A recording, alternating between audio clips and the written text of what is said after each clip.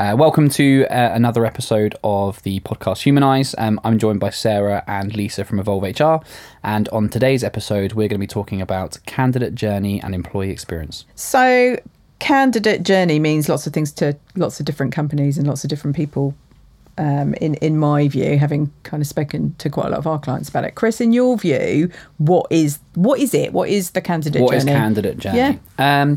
For me, and again, as with my recruitment head on, and also having been an internal recruiter, so actually not just having a commercial interest in finding someone a job, but actually spending all day, every day with these people. I think candidate journey for me is the experience that an individual has of a organisation that starts with the first time they see a company website or a recruiter is talking to them about the business. And I think, and that goes the whole way through an application process, all the way through the first impressions when they turn up to an office to interview, how that person treats them, if they are expecting them, for example, rather than being like surprised and looking disorganized they're here. I think it is how timely they're getting feedback on interviews or throughout an application process, if they're getting feedback at all. I mean, that's a conversation for another day. All the way to the moment that someone ultimately leaves the business, whether it's through their own choice and they've moved on to something new, or whether they have been exited from a business because it's not the right decision for the company. Okay. Yeah, and I think that is really important that you see it, that it starts so early in the stage. But for me, it's like you treat people in a particular way as you bring them into the business. My view is that you treat them exactly the same way as you take them out of the business, because you have to remember that decisions bringing somebody into the business, and if they're not the right fit, that's probably because your hiring hasn't been successful for whatever reason. And it's also partly to do with their performance or their behaviour or their conduct. But I think you have to treat people with respect as you bring them in, and 100%, even if it is all on them, the reason why they're being exited, treat them as a human being and treat them with respect as they go out. It's very important, because obviously they will talk to other people, and I just think it's the right thing to do. Like, I just like to do the right thing, and I think it's just nice to do that and treat people properly. And do you think companies, it's a bit of a loaded question because I think I probably know the answer to this, but do you think that companies understand the importance of a candidate journey? No. I would say, like, from in my experience, like, flat out no. I think there are a couple of clients of ours that I could name that do it like really well, and a couple that don't do it badly, but in a talent short competitive market don't do it particularly well when it comes to attracting people. And look, in the world of social media, that we have to deal with this on a day-to-day basis for lots of different reasons. But in my view, and I could be wrong, candidates really research the companies they're moving into, as you mentioned earlier, right from the website and what that's showing for lots of different things, right? Whether that's well-being or whether it's mental health or whether it's diversity. It feels like, because it is a candidate-led market now, that is important. What's your experience of that? I would say 5 years ago, I'd never heard of Glassdoor. And then that, like, I became aware of Glassdoor and like what that ultimately is, right? Like, it's an open shop window where candidates can go and review reviews from current employees or previous employees. And I think, well, I know from speaking to candidates that is, people do read that. They do. I think some companies, or some, like, you might speak to some founders and they're like, oh, no one reads that information, but in my opinion, people do go out and read, and it has a massive impact. To your point, I might go and read some negative reviews about a company that I'm interviewing with. I decide not to go through the interview, but I also tell three of my friends, and then they tell 3 more people. So I think it's incredibly powerful. And to your point, social media, like, word spreads faster these days. Yeah, it does, doesn't it? And it's a narrative that you can't control.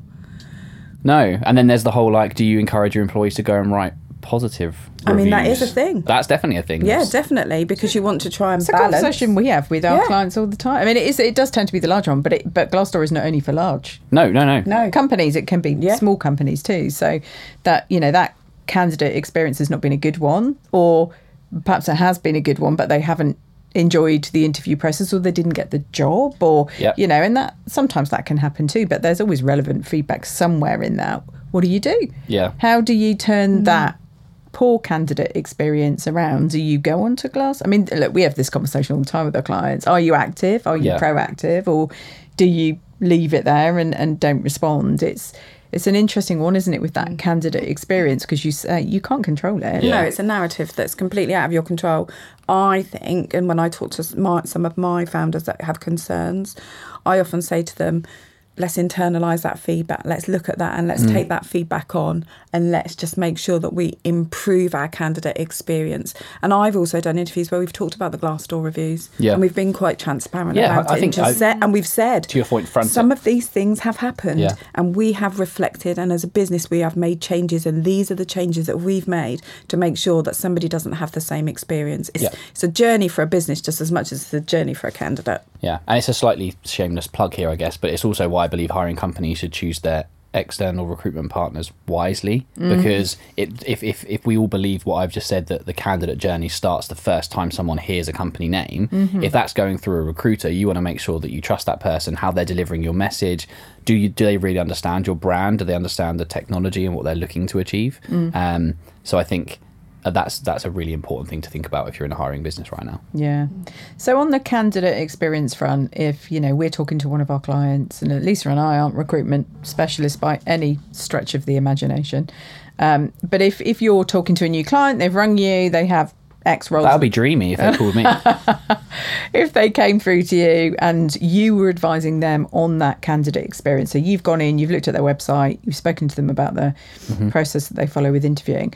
If you had 3 things that you would suggest that they did to make sure they got that candidate experience right, what would it be that anyone could do? Define values. So I would say, like, have somewhere on your website, whether it's a careers page, company page, whatever you want to call it, where like your values are defined. The feedback we get from when we speak to some of our candidates about our clients that do it well is a defined interview process.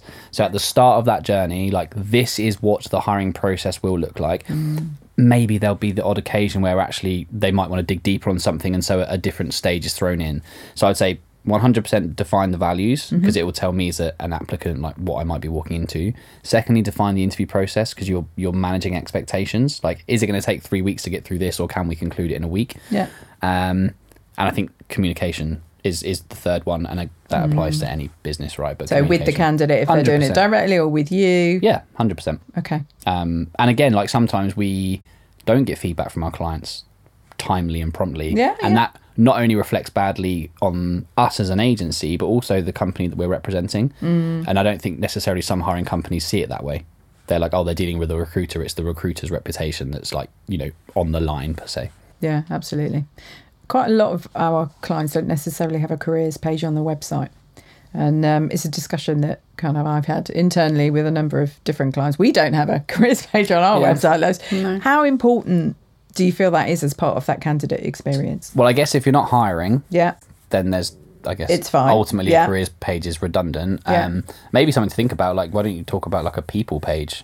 Like a landing page which is all about the people function in the business, like what are the values, what does a typical day look like, a bit of backstory about the people that founded the business, so you can again get some insight. I think careers pages, I mean, most of our clients will have a speculative application portal, like, for example, a talent. And the reason being is, like, and all of our clients will say it to us, like, we might not be hiring Chris, but if someone amazing comes along, like, send them our way. Right. Okay. So I think a careers page is important, because you don't want to miss out on that passive talent. For example, you might be planning to hire a amazing assay development scientist in 6 months' time, but if someone comes by your website and they like what they see and they're interested, why would you not accelerate that process sooner? And what about feedback? Okay, because look, it's got to be part of that candidate journey, right? Whether you've been successful or unsuccessful. And I know, having worked with clients, that sometimes when I seek feedback on, it could be an internal candidate that's gone for the role, that the feedback that comes back is not something that I can necessarily use sometimes.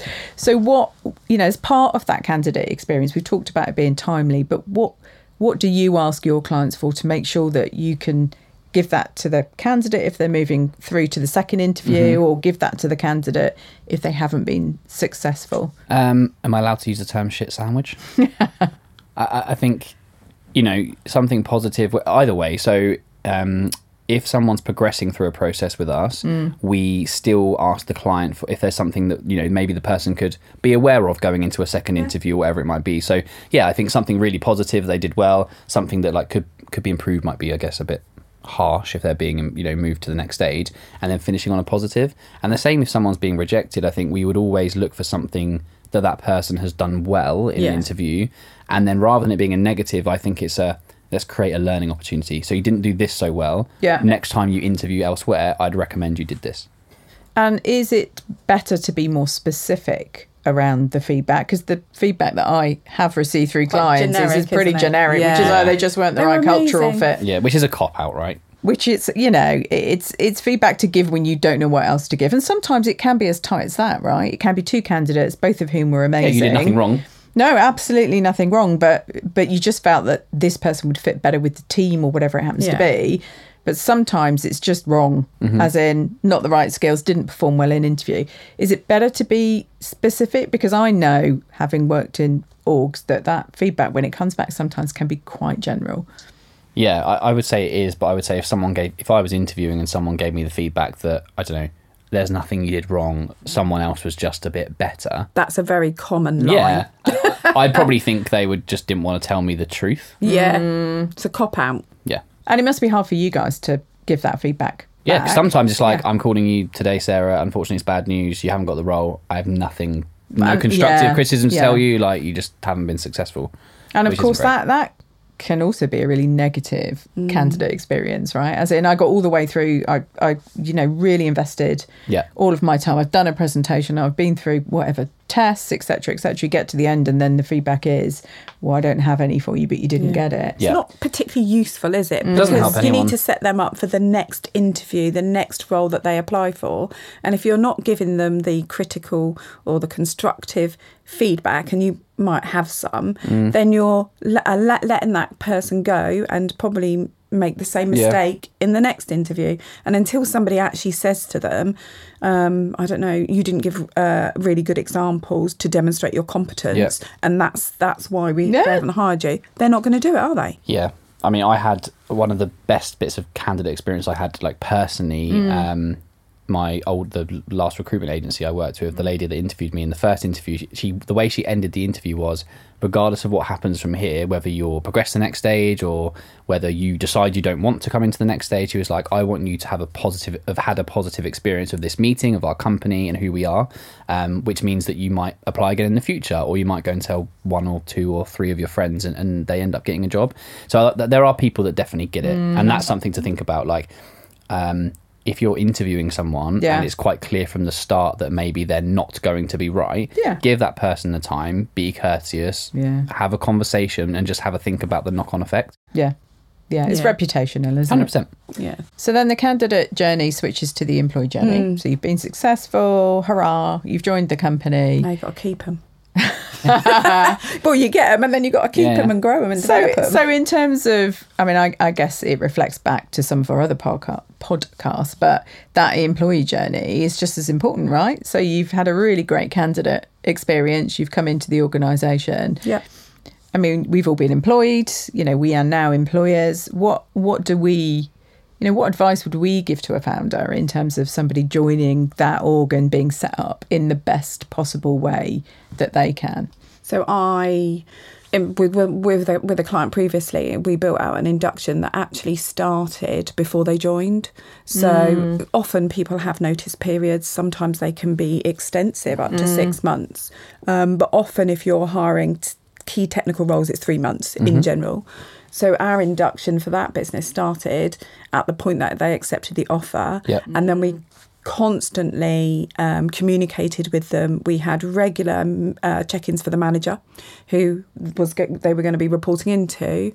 And the reason for that was to try and create a buzz for them and to demonstrate to them that we were excited. Yeah. We're excited for you to be joining us. And for me, I think that's really important because those 3 months are really quite important because if they don't hear from you during all of that time and all they get is an email for your first day, I don't know, people can have second thoughts. They don't think that's quite as engaging as they would want it to be.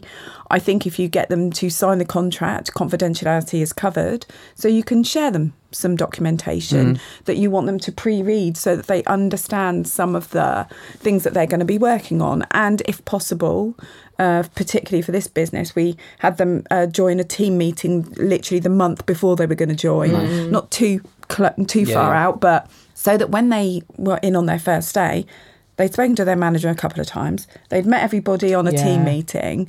And then the induction then for me actually lasts really 3 months. I think lots of companies think it's a week. Right, you're in.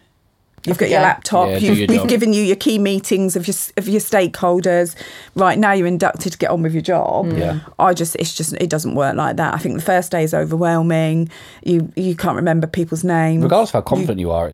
First day at a new 100%. job is like a lot. And you feel like you're sort of on show and you're like a bit of on your best behaviour kind of thing. Show pony. Yeah, and everyone's, oh, hello, how are you? How are you? Great. And you can never remember anybody's name.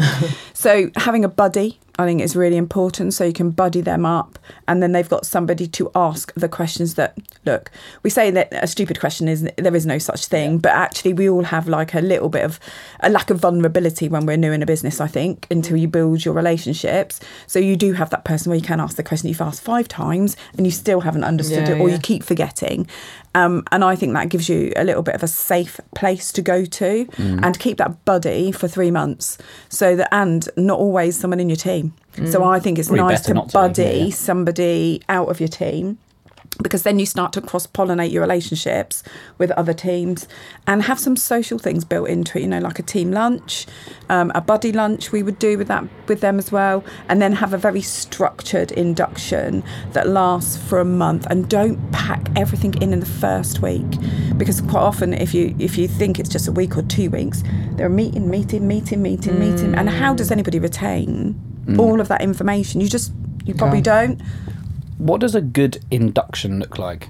So I guess I'm asking because if I use recruitment as an example, like once we've talked about company history, like obviously you've interviewed for the job, you've seen job descriptions, like we have people come in for half a day, spend their day in the half a day in the office to actually okay, this is what a day might actually look like. Because again, that's different to what it sounds like in an interview. But what does a good induction look? What does that mean to you? A good induction? Lots of touch points with different people, time spent with the line manager who shows that he or her extremely invested and excited for you to join. I think it's really important. And one of the things that we did when Sarah and I worked together was the company journey. So get the CEO or the founder, whoever it is, to spend some time and talk to all of your new hires about where they started the business, why they started the business, and what they see for the future for this business, and where all of you guys who are here and we've hired, how you're fitting into this plan. And I think if you can set that scene right at the beginning, people feel they're part of a journey, they're part of a movement, they're part of something, so they're engaged with it. And that, I think, creates momentum really quickly. And then I think just making sure that people have structure. I would also give people some KPIs, goals, objectives, whatever you want to call it, during those first 3 months, really simple but structured, so that they have clarity around what you want from them. Because I have seen it where people go, well, we want you to read all of this information in the first week. And then in the second week, we want you to think about what you might do with this. It's too woolly. It's too woolly, isn't it? And people get a bit lost in all of that. So I think it's just spending time, making sure that they're settled, make sure they have the right tools. So make sure the laptop on the first day, they've got all of their systems, and spend time building up all of their understanding of all the tools and platforms across the business so that they can access all of that. And from an HR perspective, have a check-in probably week 6, see how things are going, see how their relationships are building, making sure they've got all the tools that they need to do their job, and whether there's any training or anything missing or any concerns that they have at that point, and feed that back to the line manager, and then do another check-in probably at 3 months and see how they've settled. Normally end of probation anyway, and then, isn't it? Or if end of probation is 6 months, then you would do a check-in at the end of 6 months. You forgot one thing. What was that? Merch. Oh, yeah. And that's the games industry thing, isn't it? We all love a little What do you think's merch. a good little... And do your clients send welcome packs out to people before they start? Some do. Some wait until they arrive, and then it's, it could be cookies, it could be... I mean, games companies are brilliant at this. They like are. a hoodie, T-shirt, mug, bag. Yeah. A mug. So I have got a mug, which I was given by a client, a games client, and I have a pixelated picture of my face on it, and I absolutely love it. Nice. Like, it's so personalised, and I've got it now, and I still have it at home and absolutely love it. And I think that's the trick. It is the personal touch. Yeah. You know, you're excited about them joining. It doesn't have to be expensive. You know, I am laughing about it, but actually having something when somebody joins is a really lovely thing, whether it's a company branded mug all the way through to, you know, game studios do it particularly well, but, you know, a hoodie or something that's linked to the company. You can never have too many tote bags. Yeah, it just goes down really well, and you feel part of that team instantly. Yeah. So I am making a little bit of a joke of it, but actually it does make a really big difference to people joining. I still wear the hoodies that I had when I worked in the games industry. I absolutely love them. Yeah. Absolutely. So, yeah, definitely makes a massive difference. And I think, you know, going back to that, which I do think is actually really important, that journey of the business. Yeah. It also puts people in front of the senior people of that business really quickly. Yeah. And it's humanised. And we normally do it around a breakfast. Yeah. So you all have breakfast, and suddenly you've spoken to the most senior person in that business. It's been quite chill.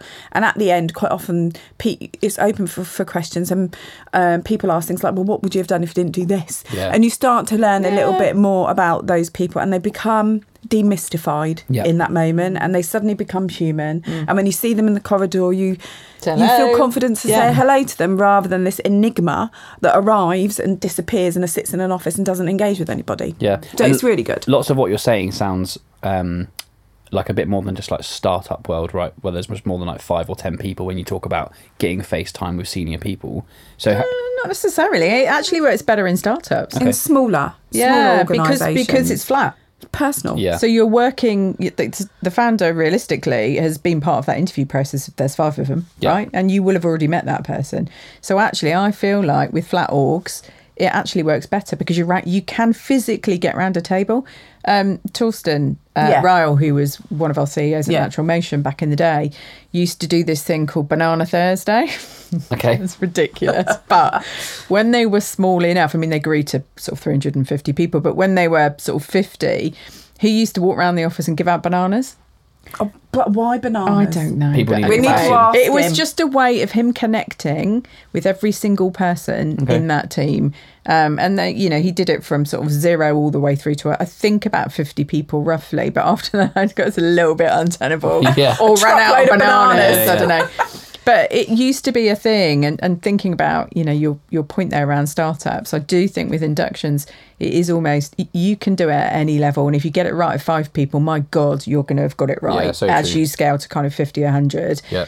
Larger companies, they've got the budget for merch, right? And then it goes to the HR team to organise the induction, but that doesn't necessarily mean it's a good induction. Mm-hmm.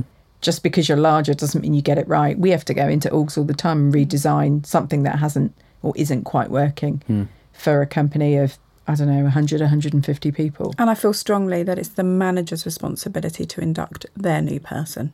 Not dump it on HR. And we are there to support and build relationships with new people. That's why I like to do, one of my clients at the moment, we do a first day induction, but we talk about all of the HR things, we talk about all of the people things, we talk about the simple things in terms of benefits, the things that they want to know. But I'm not their line manager. And I'm not going to be the most important relationship that they have. Well, I shouldn't be the most important relationship that they have in the business. I should be just somebody that's there that they know and can have conversations with. Their line manager is accountable and responsible, along with the rest of the team, to induct that person into the business. And I'm not so sure that all businesses kind of understand that concept. I think often it is handed off to HR. And whilst we can do a fabulous job because we're fabulous people, and we're very people focused, I'm not so sure that that's the right decision. It definitely is the manager, because that's how you build a relationship. Well, it's also about the role, let's be honest. And the quicker that you can induct somebody into their role, into their team, into a relationship with the line manager, the more quickly that person can turn around and start being productive, and the longer they will stay. Yeah. So it's... sorry to interrupt. Do you think there's a difference between, like, where does candidate journey stop and employee experience begin, or are they actually the same thing? I just think they roll into each other. I think one rolls into the other, because I do think that the whole candidate employee journey is from what you said, that initial first touch point, under sort of knowing of the company, right to the point where they leave for whatever reason they leave. And so I think it's just the whole journey, and I think they dovetail and should naturally roll from one to the other, because in most cases, if you have HR within your team, or if you have an external consultant like us, when the person's hired in, we immediately start to engage. We're the ones that send out the offer letter. We're the ones that send out the contract. When they have questions, we're the ones that probably answer those questions. So I think, it definitely just folds all the way through. I don't think they're two separate things. I just thought about something one of our clients does really well, and I guess it says a bit about the partnership, but they put together like a 2-page PDF document type thing that as soon as we engage with a candidate and we've given them the company name, they ask us to share it with them, because it's like a bit of like history on the business, like really funding situation. It actually does it answers a lot of the questions that candidates ask us. You know, what level of funding do they have? How many people are they? How much have they grown by? Are they revenue generating? When do they plan on being revenue generating? That's really helpful as well. And I think, again, that gives a candidate a really good first impression of a potential employer. Do you think candidates ask different companies of organisations now than they did 5 years ago? And what I'm thinking is around that work-life balance piece, because that's part of the candidate journey too, right? Do you feel that the questions coming from candidates now are different to they were pre-COVID? Yeah, I mean, we have mechanical engineers that work remotely. Never would have happened before. I was going to say that was never a thing, never right? would have even been not completely remotely, but like they go to the office like a day or two a week. Hybrid.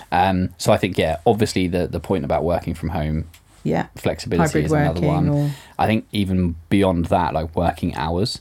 Like, do I need to be in the office between 9 and half 5 or 9 till 6, whatever? Or actually, do you care more about what I do? Like output. Yeah, 100%. So yes, I think candidates' questions have changed, and I think that it is still a candidate-led market. Not quite as much as it was. And do you think companies have got... Because what I'm seeing, I guess, is the candidate ask is different, which is all part of that candidate journey, right? So, and companies aren't necessarily responding as quickly to a slightly different shaped world. I mean, hybrid working, nobody had a choice, right? We all work remotely for pretty much 2 years. But I think what I'm seeing, companies are a little bit surprised with some of the asks that are coming through from candidates as part of that journey. What's your perception of that? Yeah, I think people are being... demanding's the wrong word. I think they know what some companies obviously do it really well. Yeah. And therefore, I don't need to come and work for you because I know that like I can get a job with you and your flexibility is way better and your benefits are way better. So I think people are more confident in what they want. And they know what they want. Yeah, I do think and I mean, this is definitely a different podcast, but I do think that's starting to change, where we're starting to see... Generational? Yeah, starting to see people wanting to come back into the offices, because obviously coming out. And I think that for me is, it is generational, because you go to school, you go to college, you go to university, and this is where you build your social relationships and your friends. Then suddenly you're sat in your bedroom working on your own for 2 years. Where have you built... And there is no way that you can build the same type of relationship with the amount of people from your bedroom through Teams or your phone or however than you do in a kitchen in an office. And I think that probably the younger generation, from a social perspective, and like this is why I say I think it's a different podcast. Yeah, that for them they've really missed out on 100%. Some of that stuff. Okay. I think it has an impact on prommation. So I think there's lots of things that we're going to start to see shift. I was just interested in that kind of that candidate journey, because it's always been company led, right? But actually, I think it isn't anymore. Even money. Like, I think people are asking for, like, if we go to graduates, for example, like some of the salaries when I talk to a grad, I'm like, you want how much from your first role? Yeah, but they got to afford to feed themselves. Like, no one can afford bread now, so... Yeah, it's true. It's interesting, isn't it? Because that candidate journey starts somewhere slightly different now in terms of the asks and the desires and the needs than it did when it was, kind of company driven. But anyway, maybe for another podcast. Cool.